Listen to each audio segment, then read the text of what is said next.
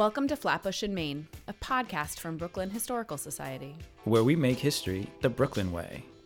Each month, Flatbush Main digs into Brooklyn's quirky, surprising, diverse history, linking it to the most salient issues shaping our world today. And we give a glimpse into how we make and preserve history every day here at Brooklyn Historical Society, a 153-year-old museum, archives, and urban history center. We are your hosts, Zaheer Ali, oral historian at Brooklyn Historical Society, and Julie Golia, Director of Public History at Brooklyn Historical Society. Meet us at the intersection of Brooklyn's past and present.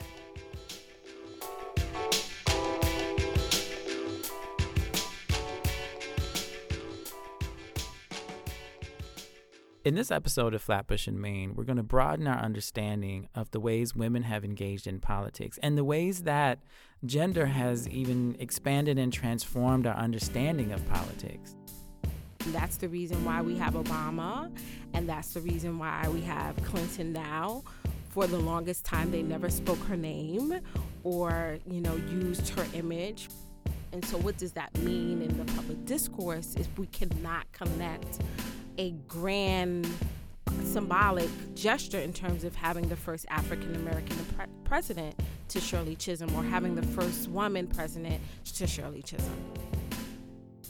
There's a way that the collection is an entry point into so many other people's stories, right, in a way that may actually obscure the politician, right, that is Randolph, right, herself, right? And I think that's such a point, because who's looking for Richetta Randolph?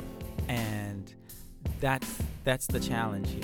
Yeah. Like, we should be looking for Richetta Randolph, yeah, and not use her as a utility, yes, to get to the story of often a man, yeah, right? And Senator Kennedy spoke and gave his opinion of what he'd like to see happen. And he said he was going to ask his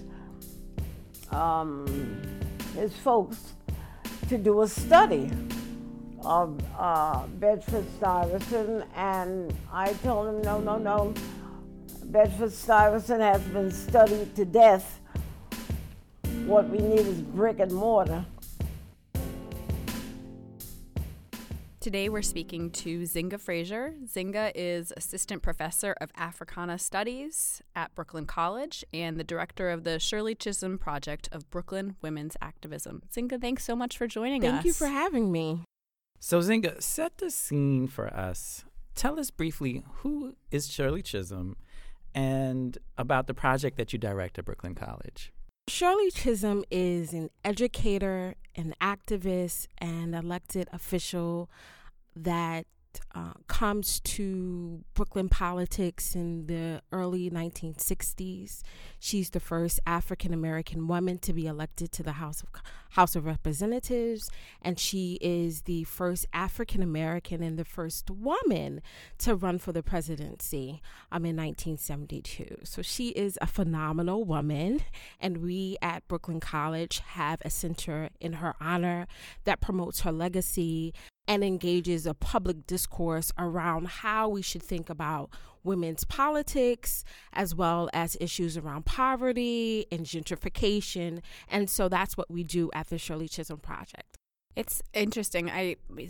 In some ways, Chisholm represents the history of 20th century Brooklyn so well. And I think one of the themes that we've touched on before in Flatbush in Maine is her Caribbean roots and the significant impact of a West Indian community on Brooklyn. So will you say a little bit about that? Her migration appeals differently, right? So she's born, of course, in Brooklyn, New York, and then she migrates to Barbados, where her mother is from. Mm-hmm.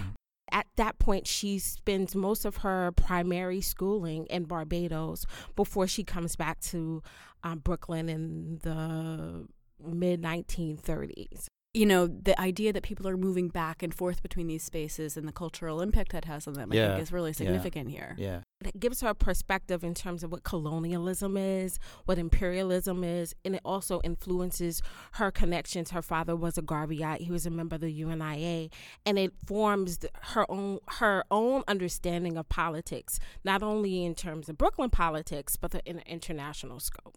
That's really interesting. So there's these kind of transnational networks that are nurtured in Brooklyn because of the Caribbean population. How did it shape the political life of Brooklyn? Chisholm speaks fluent Spanish. She majors in Spanish at Brooklyn College because she's connected to Puerto Rican people in Bedford Stuyvesant and Brownsville. She lives on the same block with Black and Jewish and Hasidic women. And so she's a part of a kind of diasporic space that is Brooklyn. The one kind of unilateral thing that combined all of these communities was specifically around poverty. Tell us a little bit about her transformation from sort of this woman who is growing up in this diasporic space in Brooklyn into a politician, into somebody who runs in 1968. And give us a little context on that. I would say some of it started when she was a college student at Brooklyn College. She meets Wesley McColder, who is a significant kind of Brooklyn politician who's also of Caribbean heritage.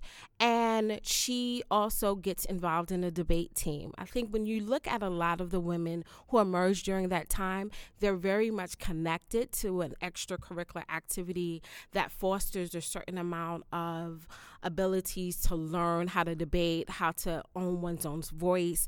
And so I would say those are kind of the nascent stages of Chisholm's connection to politics. And then she goes on to, she's an educator. So she goes to Teachers College at Columbia University. She works in a daycare as an administrator for a daycare in Brooklyn. And then she becomes a part of a long kind of resurgence of Black politics that happens in Brooklyn. She becomes an envelope stuffer. She does all of the kind of grunt work that we're used to women, specifically during that time, doing political work. And she sees that there aren't any women who are running for office. There aren't many women who hold any political leadership positions. And that's how she emerges.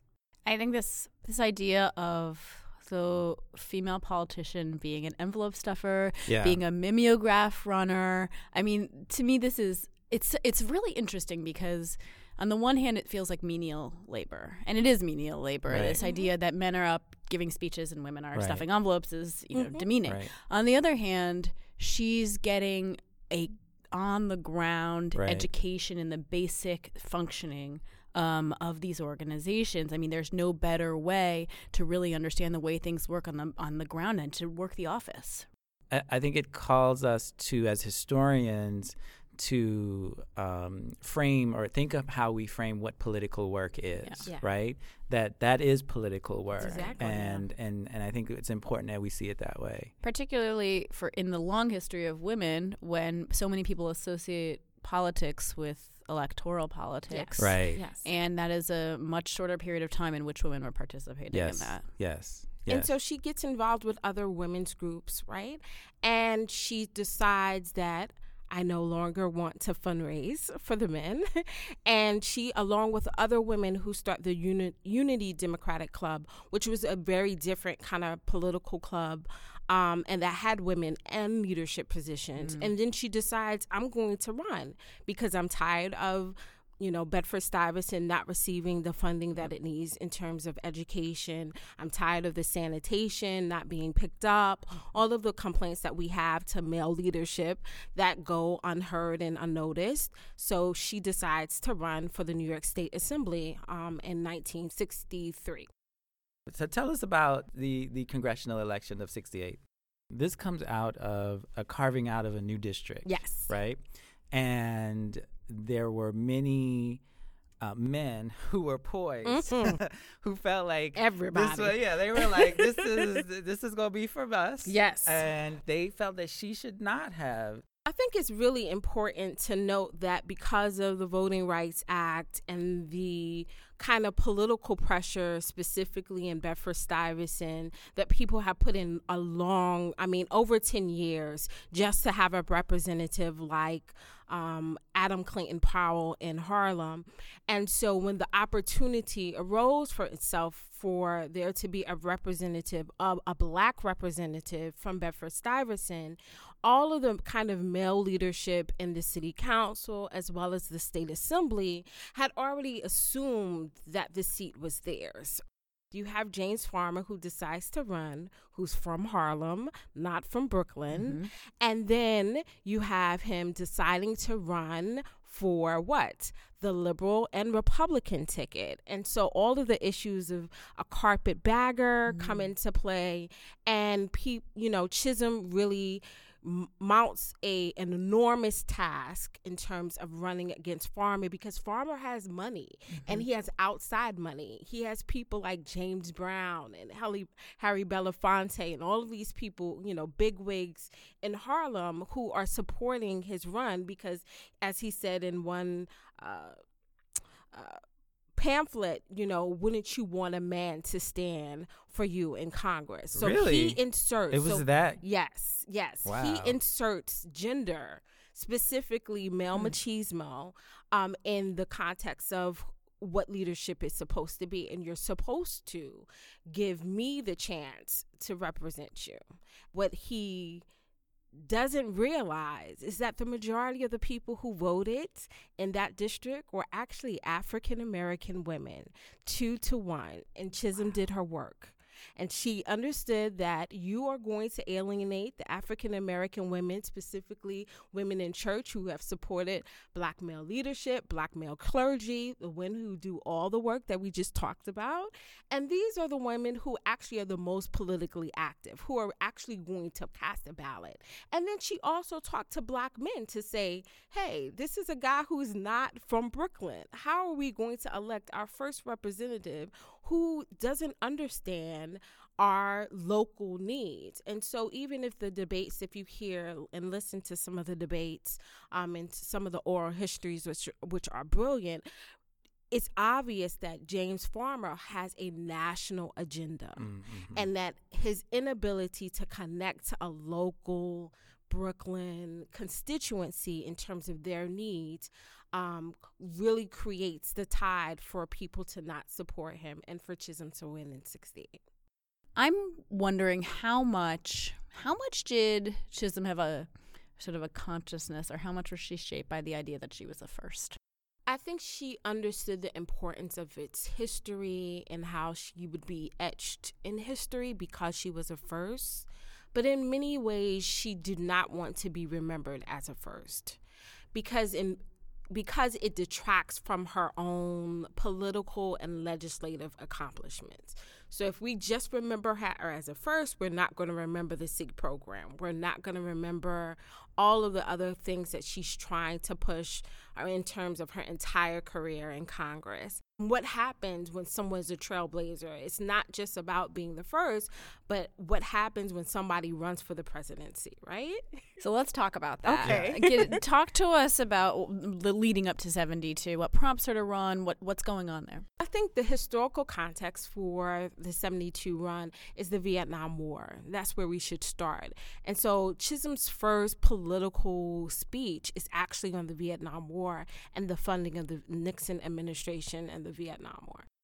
That attracted her to a larger constituency that would not have been available to her. Also, she decides to write a memoir called Unbought and Unbossed, right? After her kind of mantra against James Farmer when she runs for Congress. Chisholm gets asked to go to speak at colleges and universities all over the country. It was really young people who were energized by her ability to talk about the politics as usual in Congress and talking really specifically about the Nixon administration and what it's doing to young people, what it's doing to minorities, what it's doing to women. And so that's how she decides to run for the presidency in 72. She doesn't win, but her decision to run was not because she thought she could win, right? And it's something that I think is important when we think about what's a political imaginary, what's a Black radical political imaginary or a freedom dream, as Robin Kelly would say, is that it's the process. And so Chisholm decides to run because no one is talking about the political issues that were important to her. She's getting involved specifically because there are a number of students who are being banned on campuses. Black students, Black studies is emerging, Black student rebellions on campus. And so her decision to run is also to give voice to those people. I just keep thinking about the parallels to today. And, we were talking, you articulated her as a trailblazer in terms of policy, but it's fascinating because she's also really a trailblazer in terms of just political marketing. Oh, she's and a practice. strategist. Right. It's remarkable. Right. It's in my book. Yeah. But it's like Bernie, like she is Bernie Sanders in terms of getting their issues into the mainstream political ideology. And she is, influencing Hillary or even, Elizabeth Warren in the way that she's really playing thoughtfully with these ideas about gender. And there's just so much that we can trace back to her. Yeah. Yes. And so if we think about Bernie's campaign, as much as people said, why is he going to the Democratic convention, are the same questions people are asking. Why is Chisholm showing up in Miami? If we went along that line, Chisholm would not have gone to Miami. She didn't have the delegates, but in some places she did have significant delegates. So we talked about how she resisted this kind of symbolism, right? Like, but it's still, it's still unavoidable to think about, like, what did it mean in 1972 for a woman, for a Black woman to be running for president? It meant everything, right? It meant everything. If you speak to Donna Brazile or Marsha Fudge or Barbara Lee or even Ronald Dellums or members of the Black Panther Party, what also gets erased is her connection to kind of the Black radical movement, which she gets always connected to feminist movement, but not to Black radical movement. And so a lot of my work is about reinserting her into that narrative. But it meant everything for everyone. And that's the reason why we have Obama, and that's the reason why we have Clinton now. For the longest time, they never spoke her name or, used her image, right? So we always heard about Abraham Lincoln and Martin Luther King. They get invoked into the history of creating the space for an Obama as well as a Hillary Clinton, but we don't necessarily use Chisholm. And so what does that mean in the public discourse if we cannot connect a grand symbolic gesture in terms of having the first African-American president to Shirley Chisholm or having the first woman president to Shirley Chisholm? We as academics really use the word intersectionality without, assuming that people know what it is. But I think a lot of people don't necessarily know what it is and are maybe intimidated by the ality and the theoretical nature of it. Exactly. It's a lot of syllables. So but to me it seems that Shirley Chisholm's story is the perfect way to illustrate this for people. So can you tell us a little bit about how you would define that work for a lay audience?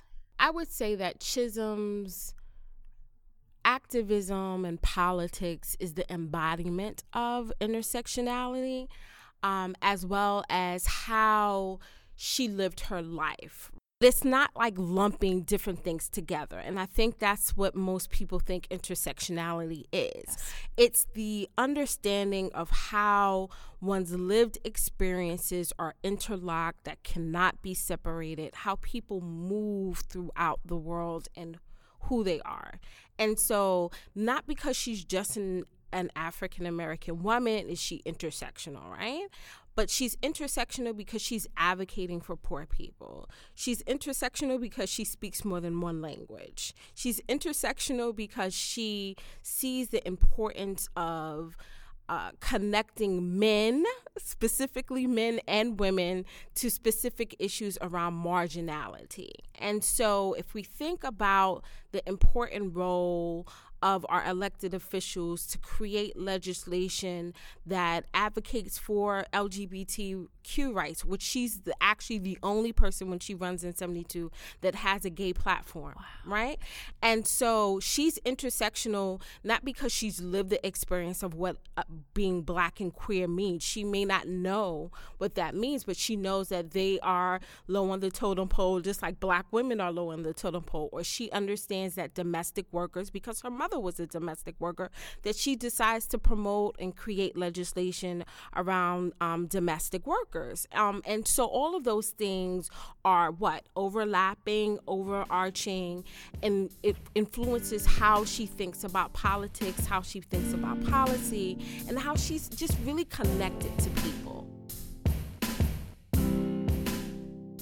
Zaheer, don't you love that feeling when you send an email to our colleagues in the library calling up a manuscript collection, and then you dutifully go down the next day to look at it, and you open up one of those gray archival boxes and you're like, jackpot, this collection is awesome. I do. And we had just that kind of experience as we were looking through our archives for this segment with the Richetta Randolph Wallace papers. And we'll link to the finding aid that led us to this collection on our show notes. But this is a collection of about 5 boxes that were donated to Brooklyn Historical Society that are the papers of Richetta Randolph Wallace, who was a longtime employee and secretary for the NAACP, the National Association for the Advancement of Colored People. She actually worked for them for over 30 years. Yeah, she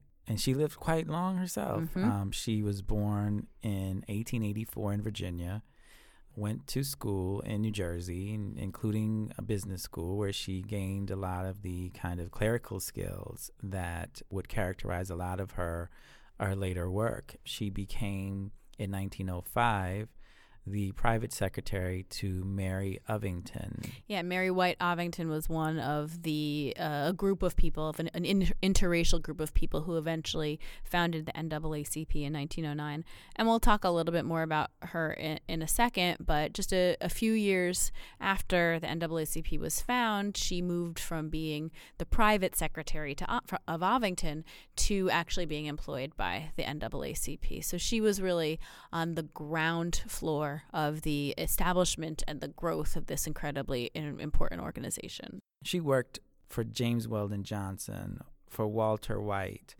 There's correspondence here with W.E.B. Du Bois and, of course, Mary Ovington. And, it's just it was just I was blown away because it was like a who's who of politicos in, Black social movements in the United States, in New York. And so this collection, we talk about jackpot. It is just so rich. There's a way that the collection is an entry point into so many other people's stories in a way that may actually obscure the politician that is Randolph herself, right? And I think that's such a point because who's looking for Richetta Randolph? Yeah. And that's the challenge here. Yeah. We should be looking for Richetta Randolph. Yeah, and not use her as a utility to get to the story of often a man,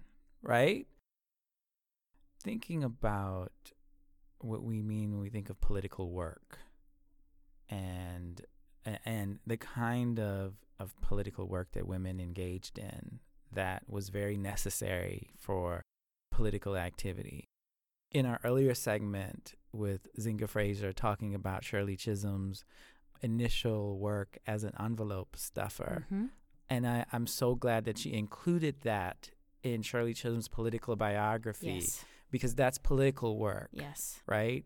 And that's what Randolph was doing here. She was not just a secretary. Well, and let's not even just say just a secretary. Right. The secretarial work, is the political work. And let's just play this out. What does the mimeographed flyer get you? It gets people to the protest, right? It's the difference between a successful protest and the lack of a successful protest. What does typing up a press release do? It gets your content and your message out on to these enormous networks. That stuff is the bread and butter of the success or failure of the movement. And this woman was doing this for almost 40 years. Yeah, as the person who read the letters that were written to these leaders, she was on the front line of the public response to the work of the NAACP. I want to raise the question of what is this kind of work worth? What is it worth financially? And we have a letter from this collection that we pulled, and we'll include images of it on the show notes.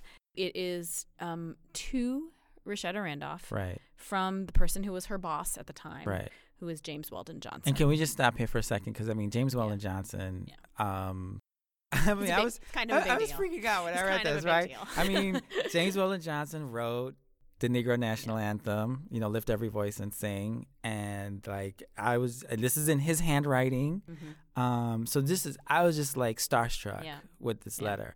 And then I started reading it. Yeah. I'm so sorry to burst your bubble, but I will read out loud from it now. Dear Miss Randolph, I have your application for a raise in salary. The best I can do is to forward it on to Miss Ovington. And remember, Miss Ovington being one of the founders of the institution. Did you say the committee was making and discussing the budget? I don't believe I'll be in New York before the committee takes up that budget. So, and then he just moves on to new subjects, right? So he's like, it's essentially a blow off, right? Yeah. And what do we make of this? I think that there is something seemingly innocuous about this letter. I think, I'm not maybe doing him full justice, because if we go on, he goes on to sort of praise a bunch of things that she did. Thank you so much for sending me these clippings, and thank you so much for, getting this on the agenda for something else. The ad that you placed in the Times is great, with an underline. So he's like also being a supportive boss, but in a way that makes it like slightly more galling. There's like an assumption of the wonderful and important and essential work that she's doing, without a real an honoring of the financial sort of worth of that. Yeah, and I mean, I think this comes to your question of like, how do we value and what do we take for granted? Yeah, I mean, it's just like, so this praise is supposed to be compensation enough.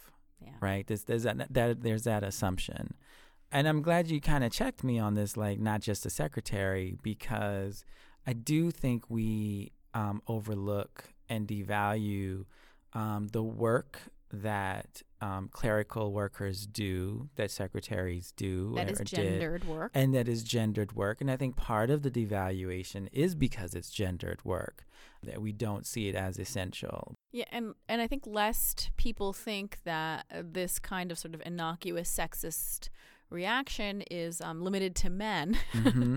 And not just sexist, right? It's a complicated, as Zinga Fraser said, the politics of intersectionality are a very complicated amalgam.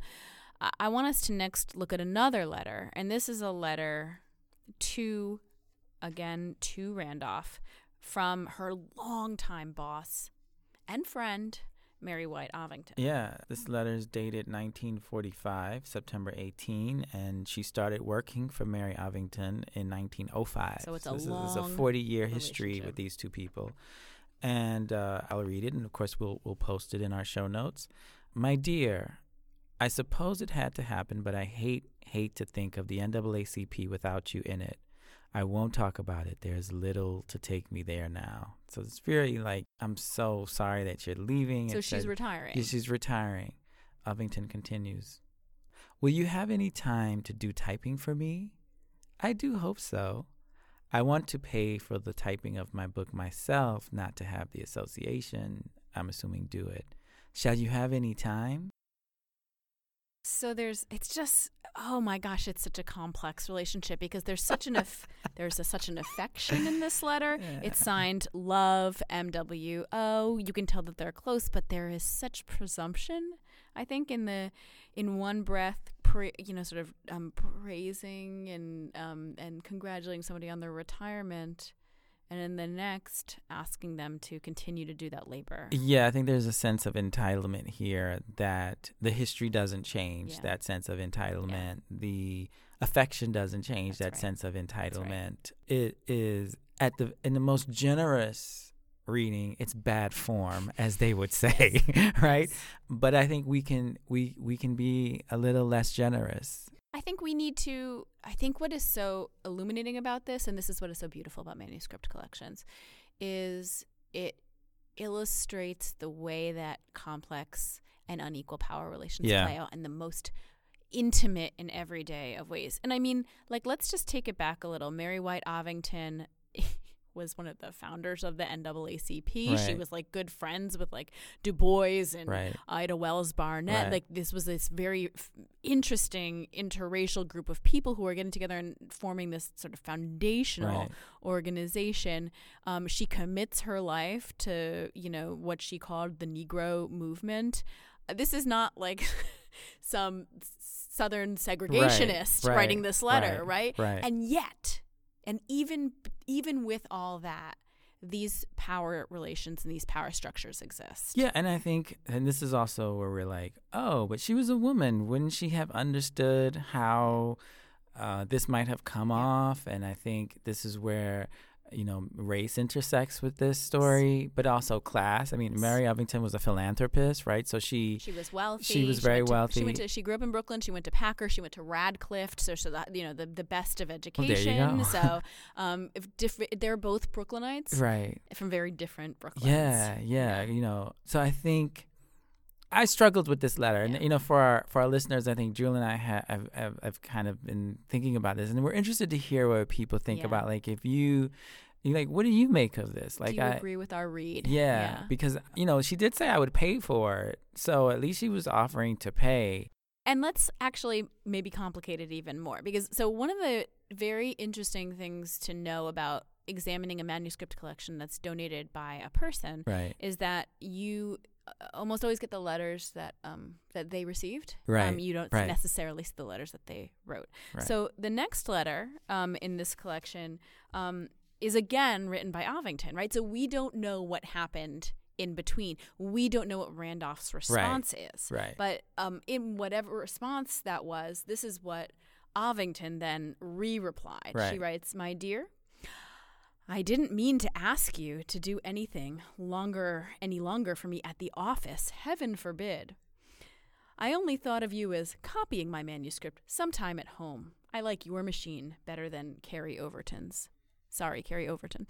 But so clearly Randolph wrote something to her that was like, I'm retiring. I'm not going to do this for you. Yeah, so I think that gives us a little license to suggest that maybe Mary Ovington was out of place for making that request in the first place. Mary Ovington is a political figure. Mm-hmm. And Richetta Randolph Wallace, we are contending and arguing and convinced, was just as important a political figure. In this installment of Voices of Brooklyn, we're going to listen to a voice from the Bedford Stuyvesant Restoration Corporation Oral History. This is a collection that was done in 2007 and 2008 in collaboration with the Bedford Stuyvesant Restoration Corporation to celebrate its 40th anniversary. Bed-Stuy Restoration was the first community development corporation in the United States. And the voice that we're going to be hearing is that of Elsie Richardson, who was a Brooklynite, a community organizer, and an incredibly successful activist who lived in Bedford Stuyvesant and who played a major role in establishing the Bed-Stuy Restoration Corporation. She was also a co-founder of an organization called the Central Brooklyn Coordinating Council. Born in 1922 and died in 2012. So in her 90 years, she saw some unbelievable and participated in some unbelievable developments and changes in the neighborhood of Bed-Stuy and beyond. In this first clip, we're going to hear Elsie Richardson talk about some of her organizing work as a founding member of the Central Brooklyn Coordinating Council. There were folks who were interested in coming in and bulldozing brownstones, and we didn't want that to happen. Mm-hmm. Mm-hmm. So were the people involved in the meetings, were they mostly people who owned their homes? Mostly people throughout the community. We made an effort to involve everybody in the community. We went into barbershops, beauty parlors, bars. We made sure that everybody had a voice in what was going on.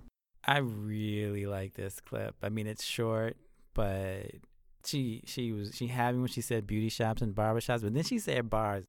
To recognize the places where politics is possible, right? Where political action and organizing is possible. It's not like at a rally. It's not at, a legislative meeting, a community board meeting. And certainly these are all important places. But to go to a beauty shop, to go to a barber shop, to go to a bar, this speaks to certainly her brilliance as an organizer, but also the value that she recognized in everyday people, the potential she recognized in everyday people in their everyday places where they lived and worked and played and leisured to engage in politics. And I think we've talked a lot about the kind of non-traditional places where politics happen. And more often than not, the people who recognize that have been the people who have been ignored themselves, and that is women, right? It's another example, as we talked about with Chisholm, of an empathic intersectional approach. It's about broadening the nature and the nature of political discourse. Yeah. It's about recognizing the intimacy of political issues. Yes, right? That they are at the core of who you are and where you get your live. hair done. That's right. Yes. Exactly. And again, it sort of knocks down these notions of the political sphere as one that is really defined and occupied by white men. Yes. And elites. Yes. Yes. So let's listen to one more clip. And to give us a little context, she talks about a walk, and this is a now famous tour of then Senator Robert Kennedy, who in 1966, 50 years ago, took a tour of Bed-Stuy with community leaders to assess the needs of the community. And out of that tour came the initiative for the establishment of Bed-Stuy Restoration. And that walk, which was photographed and attended by press and known by many at the time, may have been well publicized. What happened after the walk is a little less well known, and that's what Richardson is going to talk about with us today.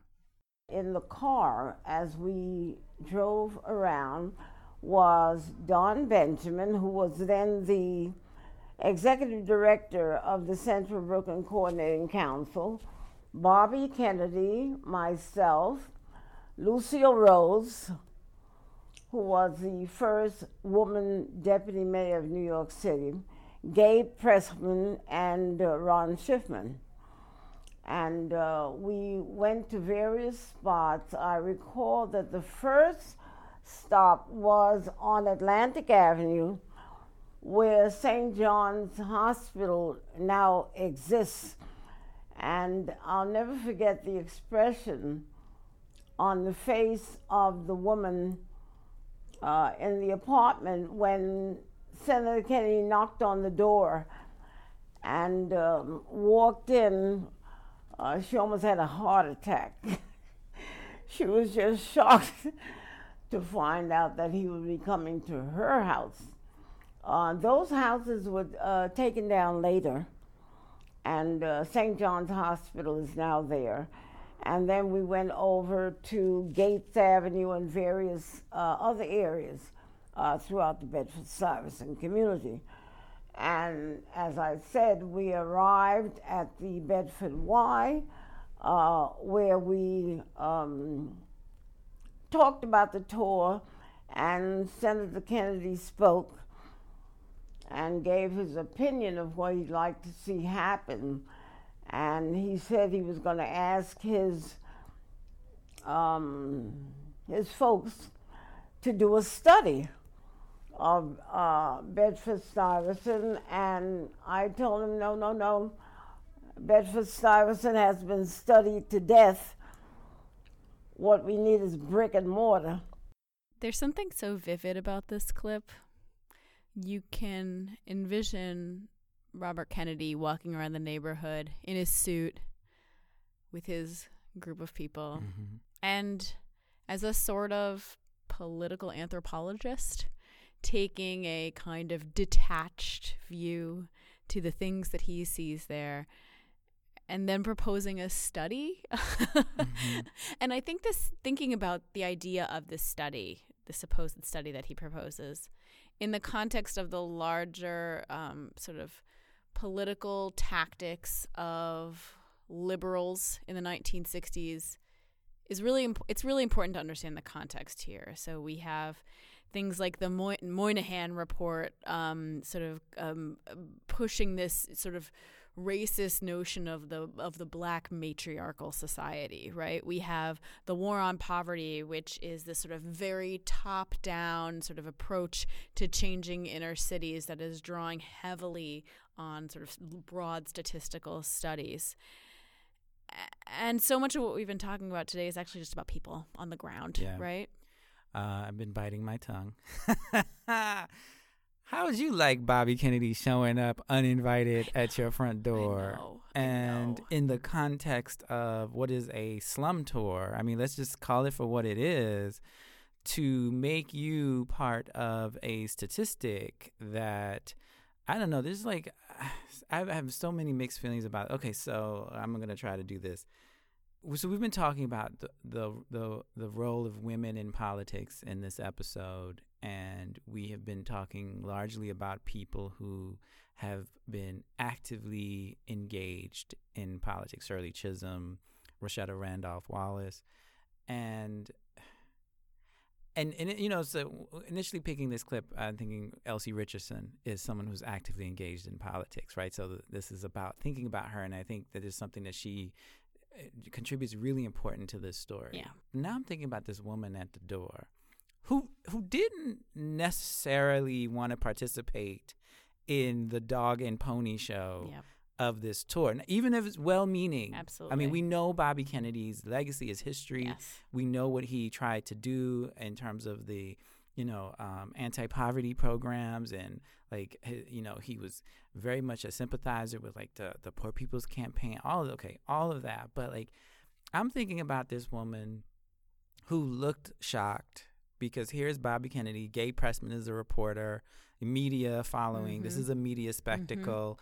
Mm-hmm. No one told me this was happening, and he just comes into the house. Yeah, I mean, God, if they showed up at my house today, right? Oh my God. And to the context that you're talking about, where so much of the and certainly in the 60s, and I wonder how much we've changed, but in the 60s, the discussions about fitness and unfitness and deserving of government resources, is the burden of that rests so much on women, right, who are pathologized as being unfit mothers, unfit caretakers, unfit homemakers. I mean, all gendered, right?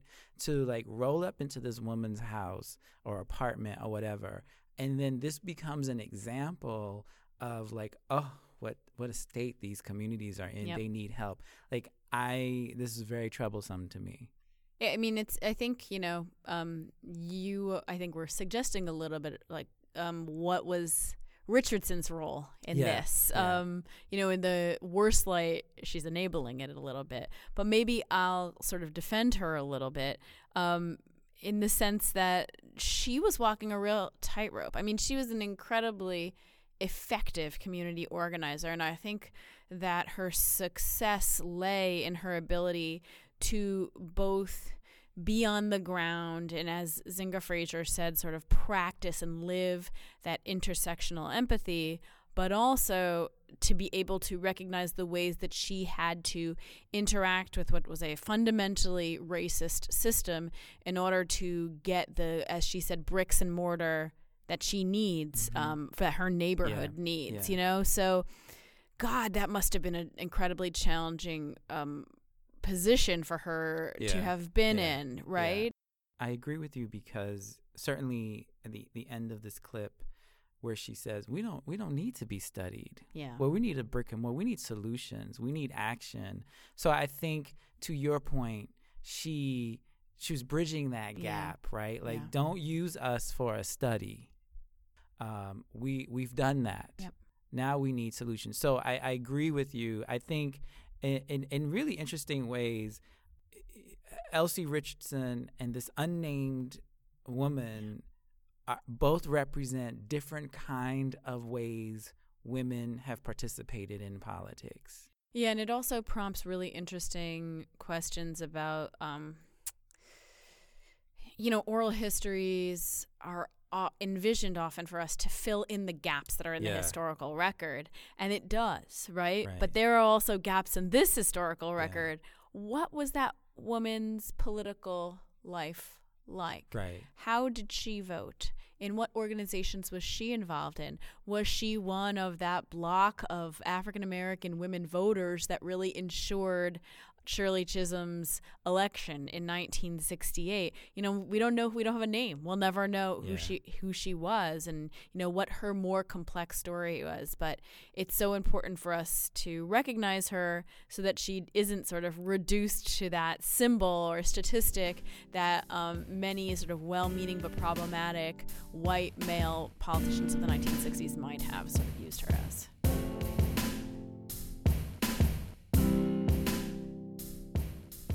Many of our listeners will be going out to vote on Election Day, but a group of people will be making their way to Brooklyn Historical Society and Building 92 at the Brooklyn Navy Yard to do something else, and those are teachers. And here to tell us a little bit more about that is one of our colleagues, Alex Tronolone, who is the manager of teaching and learning here at BHS, grades 6 through 12 and beyond. Alex, tell us all that's going on Election Day. Yeah, we're hosting, teachers don't have to work that day, so they have a day for professional learning. Here at Brooklyn Historical Society, we hear from the lovely Dr. Zinga Fraser, who we just heard from today. And she was brilliant. That's great. We're talking about women in politics, Brooklyn and beyond. So we're going to pair her talk with some of our archives from In Pursuit of Freedom. We'll talk about Marchita Lyon's influence on 19th century education for students of color, Shirley Chisholm's congressional service. So we'll send you home with activities that teachers can do the next day, as well as deepen the theoretical knowledge. And resources like this very episode. That's Absolutely. Right. That's right. And at the Navy Yard, we're doing a STEAM professional learning. Now tell us what STEAM stands for. Yeah. STEAM, you might have heard of STEM, which is science, technology, engineering, and math. STEAM is science, technology, engineering, art, and math. Okay. This election day, we're partnering with City Growers, who are the Brooklyn Grange's nonprofit arm. They run school programs for kids on the Brooklyn Grange's 1.5-acre rooftop farm. It's called Pollinators and Producers, because we love alliteration. Absolutely. It's about bees and urban agriculture. That's cool. How do teachers get involved in these programs? To register, you visit our website, brooklynhistory.org. I think we'll include some links in the show notes. Yeah. Absolutely. We have Eventbrite pages, one for each event, and you can register online yourself. You can, send it to your assistant principal and have them pay for it. But we really welcome all the public school teachers. And if you can't make it, check out on the website. We can come to you in your school and replicate these kind of PDs in your school. Come one, come all, teachers. Yeah. So we're also going to endorse some events that are taking place at BHS this month. Alex, will you stay and tell us what event you are looking forward to? Absolutely. There's some really cool stuff coming up. One of the first things on the calendar is a screening of Los Sures. And this is a documentary that was done in 1984 on the lives of 4 people living in what was the Brooklyn South Side of Williamsburg. And what's really cool about this, it captures the really vibrant life of Puerto Ricans and Dominicans in Williamsburg, a neighborhood, of course, that has undergone significant change since 1984. And this documentary, the film was languishing in a library archive, and it was rescued and restored. And it's really just the film tells an important story, and then the story of the film is just as important from an archival perspective. So we're screening that here with Union Docs, and that's Tuesday, November 1st. The doors open at 6. The event is at 6:30. It is free. But it's going to be packed, so sign It's up. going to be packed, yeah. And then there'll be a panel discussion with individuals who were in the original film. Oh, that's cool. With community advocates, elected officials, and others. Alex, what are you excited about? Coming up on November 10th, we have The Darker Side of Reproductive History. It's a panel discussion here with with Iron Carmen, who's on MSNBC and a co-author of Notorious RBG, The Life and Times of Ruth Bader Ginsburg, Linda Gordon, NYU Professor of History, and Adam Cohen, author of Imbeciles and the Supreme Court, American Eugenics and the Sterilization of Carrie Buck. Oh, wow. This is just one of those issues that people don't talk about, that every time you hear about it, it's just kind of shocking. Just I can't believe that this happened here, and so I think the more that we can talk about it, the more public dialogue there is about it, it's better. I think it always moves people when they hear about it. Doors are at 6:30. The event is at 7. $10 general admission, $5 for members. And I am clearing my schedule to go to an event on Wednesday, November 16th. At 6:30 here at BHS, which will be a conversation between two unbelievable scholars, Claudia Rankin, the poet, and Alondra Nelson, the sociologist.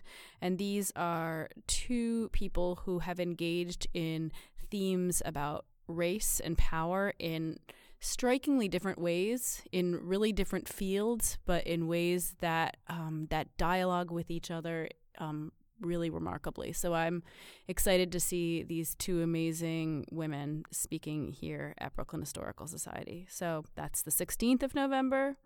It's free, and it starts at 6:30 p.m. And as usual, we'll give links to our Eventbrite signups on the show notes of this episode. Alex, thanks for joining us. Thank you, My Alex. pleasure. And with this episode of Flatbush in Maine, we've made Brooklyn history. Thanks to our guests, Zinga Fraser and Alex Tronolone. You can learn more about Flatbush in Maine at brooklynhistory.org/Flatbush-Maine. There you'll find more details from each episode, pictures of documents and artifacts, and clips and info on oral histories. Be sure to subscribe to our podcast and rate us at iTunes or any other podcast platform you use. Our show music is by Joe Schloss. Find out more about him at josephschloss.com. Tune in each month for lots more Brooklyn history. From Brooklyn Historical Society, we are your hosts, Zaheer Ali and Julie Golia.